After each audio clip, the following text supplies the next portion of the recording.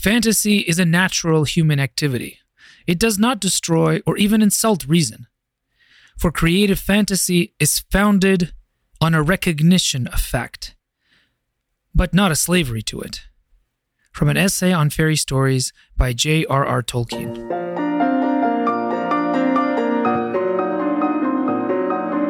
I'm Nicholas Kotar, author of fantasy inspired by Russian fairy tales and seeker after the good, the true, and the beautiful. You're listening to Fantasy for Our Time. In this podcast, I discuss classic and new fantasy media, have long and involved conversations with authors and storytellers, and explore how stories can help us all live a better, more fulfilling life.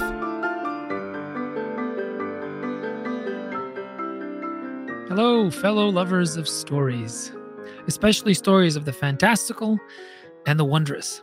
Welcome to this warm, cozy corner of the internet.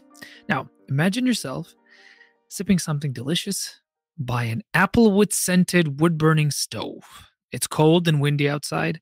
No, I mean, it's actually super cold and windy outside. It's so cold that my entire backyard is covered in ice. I don't know how we're going to go outside. Maybe we'll just stay holed up here forever. I don't know. But in here, at least in here, it's warm and quiet and full of potential. Let's talk about stories, lovely people. I came alive to fantasy through Tolkien, as so many of you probably did as well. But I didn't stop there. But probably unlike a lot of you, I didn't immediately go into that whole wide and kind of scary section of the bookstore that has all of modern fantasy in it. You know the one I'm talking about. The one with all of the many long series, some of which are as good as Tolkien, but many of which are not even anywhere near him. I was scared. Let's be honest, I was scared because that thing that I felt when I first read Tolkien was something magical. It was something incredible. It was an inkling, see what I did there, of something that I was afraid I would never find again. And really, for the rest of my life, I've been searching for that little something. Actually, it's a big something. Searching for that magic that I found in The Lord of the Rings and that I was able to find only in a few other series since then. In fact, I find it so rarely for myself. And this isn't a criticism of modern fantasy. It's simply a criticism of myself, let's be honest. But that thing that I felt, it was so intense that I've been looking for it forever. And really, it's the reason that I write my own stories, because I'm trying to recreate it in the act of writing. And I'll tell you, sometimes I get kind of close for myself. I'm not saying for other people, but certainly in the act of writing stories, I get close to that feeling that I had when I first read Lord of the Rings. So what am I doing here? Well, this isn't a review podcast. Let's start with that. Or at least not in the way most people mean reviewing, which is basically personal opinions being flaunted as something significant that you all must listen to me right now. But I heard a qualification in a recent episode of the wonderful podcast called the Science Fiction Podcast, where the host, Damien Walter, sharply drew a line of demarcation between the review and the critique. Now, it might sound a little bit hoity-toity, but what he meant by it was actually something quite profound, and I think I agree with him. Reviewing, more than just simply being an opportunity for you to share your personal opinions, it is that. It doesn't allow for the kind of deep thinking about the relevance of the story that you're reading for your own life and for the larger culture. Reviews tend to be very intense, personal, and sometimes they're driven by, as Damien Walter says, by algorithms on YouTube and such things. People go to review YouTubers because they like not necessarily to hear interesting things about the stories being read, although that does happen, but sometimes it's more about getting the wild, hot take, isn't it? And Damien Walter suggests that critique is something that's deeper. Critique is something that not enough of us do, and maybe more of us should do. It's using the critical faculties of our mind to really delve deep into the reason why these stories that we love move us so deeply, and what that might mean for us as people, and what that might mean for how we live. I'm sure I'm preaching to the choir when I say this. Telling stories, reading novels, and enjoying fairy tales is not a childish or simple-minded thing. I think it's a noble calling. Let's call it what it is in some ways, right? Because especially now, especially in difficult times, in times when people are very divided and people are very confused, when there's a lot of trouble in the world, on a personal level, on a societal level, a lot of people have gone to the comforting consolation of fantasy. J.R.R. Tolkien makes this point in his wonderful essay on fairy stories when he says, quote, if adults are to read fairy stories as a natural branch of literature, and I say yes, they should, then what are the values and functions of this kind? That is, I think, the most important question, unquote. So says Tolkien, and I agree with him. But his larger point is really interesting, and it's worth diving into more deeply. I'll try to expand on his essential point and to show how important it is, not just for our enjoyment of fantasy, but to help all of us develop a deeper sense of how these stories actually can help us live better. Tolkien begins his essay by defining the essential starting point for any well-told tale. He calls it capital F fantasy. But it's not what we think of as fantasy, as in the genre with the wizards and trolls and elves riding dragons. No, this is not what Tolkien is talking about. Here's how he describes it in his own words. I require a word, he says, which shall embrace both the subcreative art in itself and a quality of strangeness and wonder in the expression derived from the image, a quality essential to fairy stories. He uses the word fantasy, Tolkien does, to describe this reality. So, fantasy, as he describes it, as he defines it, is both the telling of a story, of a special kind of story, and that special something that makes it different from our everyday reality. Now, notice what he says it is not. It is not an obscuring of reality or a twisting or perversion of reality. Quite the opposite, as you'll see in a little bit. He continues. Fantasy starts out with an advantage, arresting strangeness. In the first part of the Russian fairy tale of Marya Marievna, which I retell in episode 2 of my other podcast, In a Certain Kingdom, that arresting strangeness is not hard to find. It's in the shape-shifting of the bird princes and the apparent normality of half-bird, half-prince shapeshifters coming to ask for the princess's hand in marriage. This fairy tale scene, by the way, is gorgeously recreated in a fit of brilliant magical realism by Catherine Valenti in her novel Deathless. When it's done well, this arresting strangeness is what makes every lover of fantasy understand we're not in Kansas anymore. It takes a bit of practice, though, for our too enlightened, too modern brains to come to accept this strangeness as something good, not merely something that's there. Tolkien says many people dislike being arrested. Yeah. They dislike any meddling with the, quote, primary world, or such small glimpses of it as are familiar to them. But the reason for this dislike may be not what you think. You see, the resistance to the strangeness of fantasy and the fairy tale has at least something to do with a lie that many of us have unconsciously been drinking with our mother's milk. That lie is this. You may have heard it. Maybe you heard it in school. Only realistic literature of a particularly snobby kind is worthy of being called great literature. And you see this attitude everywhere. I even see it in people who should know better, people who are well-educated, who read all kinds of different genres, and still feel the need to make an excuse that they are not spending their time reading the latest Pulitzer Prize winner. And even if we do read a word of those Nobel or Pulitzer Prize winners these days, I'm not talking about the classics of previous centuries, we often have to pretend to like them, even if we don't really know why we should. Now, I'm not digging realistic fiction. I'm not. There's some really beautiful realistic novels out there, even today. I merely object to people labeling a very specific genre of literature as true literature, as high literature. After all, that kind of realistic literary fiction has an incredibly short history. If we consider that the vast history of human creativity, of human storytelling, in it, the fairy tale, the original fantasy, predates the realistic novel by thousands of years. You know, one possible reason that people have always told fairy tales is this: enchantment. Not magic in the sense of creating magic out of the stuff in the woods, calling down spirits to do your bidding. No. Enchantment is the ability to produce a secondary world into which both the writer and the reader can enter, and both their senses reach satisfaction, both the writer and the reader. That's a beautiful thing. And in fact, Tolkien believed, and I agree, that enchantment is something that we need desperately. Why, do you ask? Well, different ages have answered this question differently. I think that in our own age, we need enchantment because of something that Tolkien calls recovery. He briefly alludes to the fact that many people in our times have lost the ability to perceive things that are beautiful or to be moved by them, even works of art. Now, partially that's because many works of modern art are simply not beautiful, or you need to have a special kind of language or a cipher to understand what it means to appreciate what it might be telling you, and then maybe get a sense, oh wow, that's really interesting. But not very often are you going to go to, a modern gallery and come out of that experience moved. You might, but not everybody will. In fact, it takes a special kind of prepared person, somebody who really appreciates modern art, to really come out of that in any way moved. Many people don't really have experiences of beauty like that anymore. Partly it's because of a kind of weariness, a kind of tiredness that's come over our society as a result of our lives being largely materialistic and not really dedicated to the things that are deeper.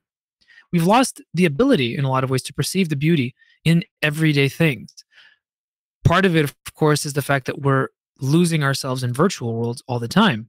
And we're told more and more by our advertising overlords that that's something that we should be doing more and more. Here's what Tolkien says.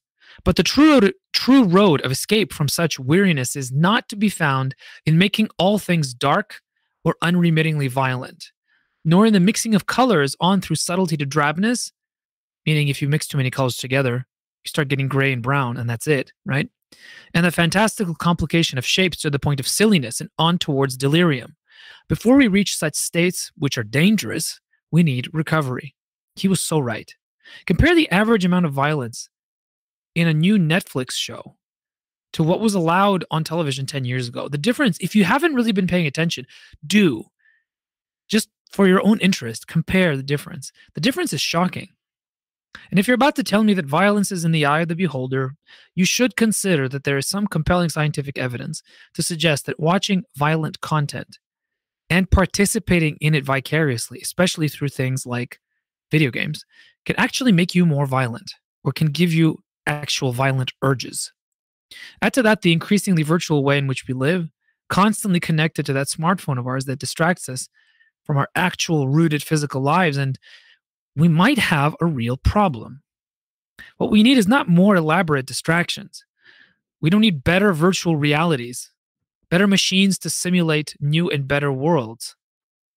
Although that was the reaction of some people after seeing Avatar, if you'll remember. There were some people who had Avatar withdrawal after seeing that movie and couldn't imagine living in real life because Avatar was so beautiful. Funny to think about it now, especially if you compare the level of CGI to what it was back then. But it did happen.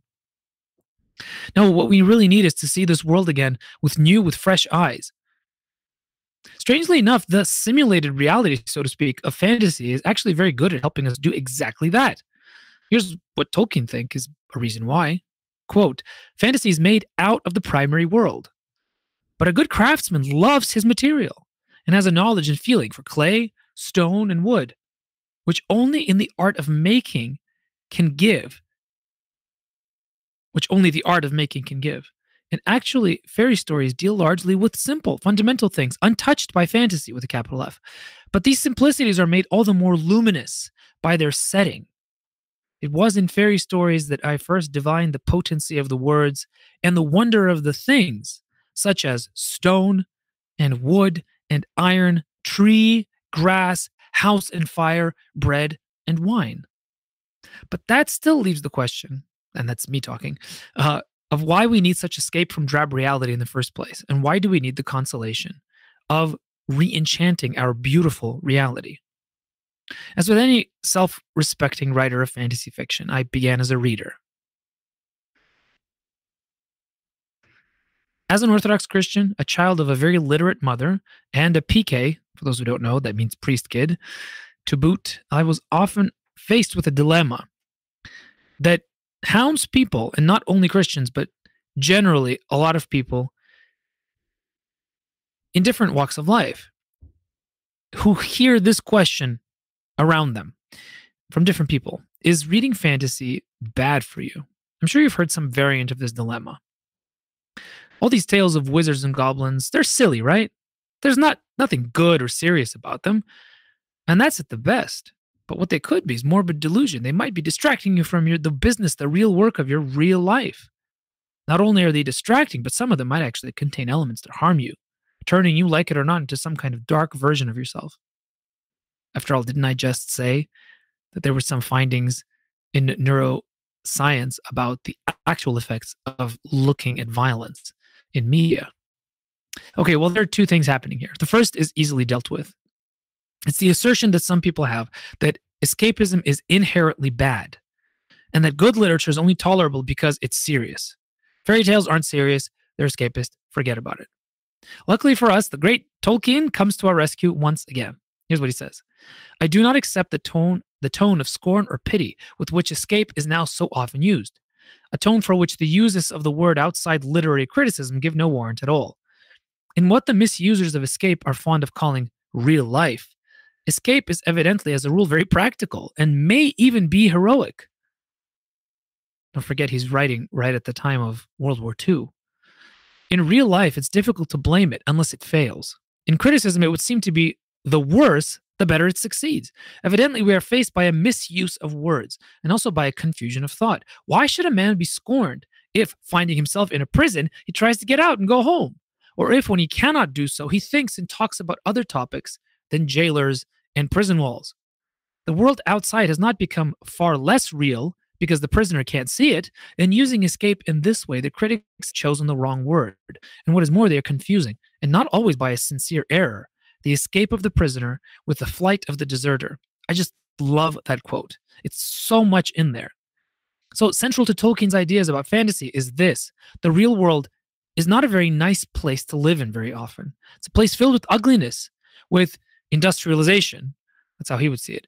With AI surveillance states that are more interested in putting down a compliant populace than in nurturing intelligent, virtuous citizens of a polis. We're seeing that more and more all around us, especially post-COVID. To want to escape from this real life, well, that's nothing less than heroic.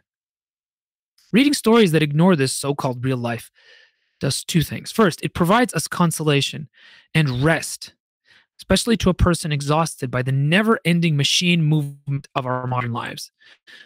But second, it reminds us that the real life of the 21st century, in its post-industrial, pandemic-ridden context, is not really real life at all.